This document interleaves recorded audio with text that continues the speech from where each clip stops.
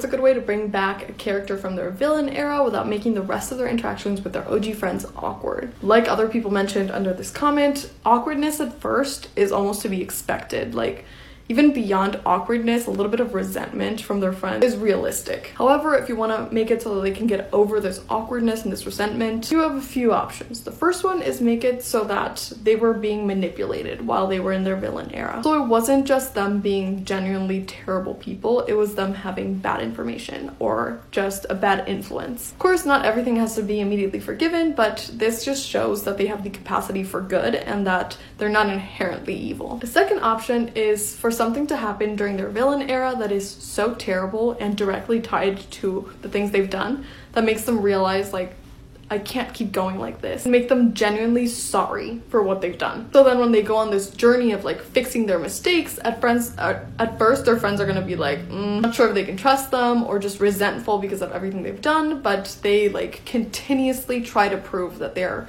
on their side now and that they're willing to do whatever it takes to do the right thing. And the last option, there might be more, I just can't think of any more, is to create scenarios for the friends to realize that they would have done the same thing if they had been in that person's position. For example, imagine that the reason why they think that this character is a villain is because he sacrificed a whole village during a war or a battle.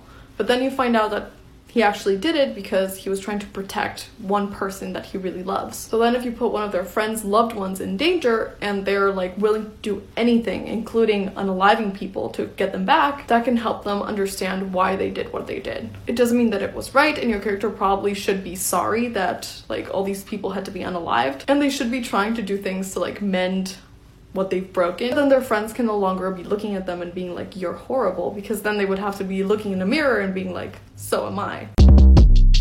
Short Cast Club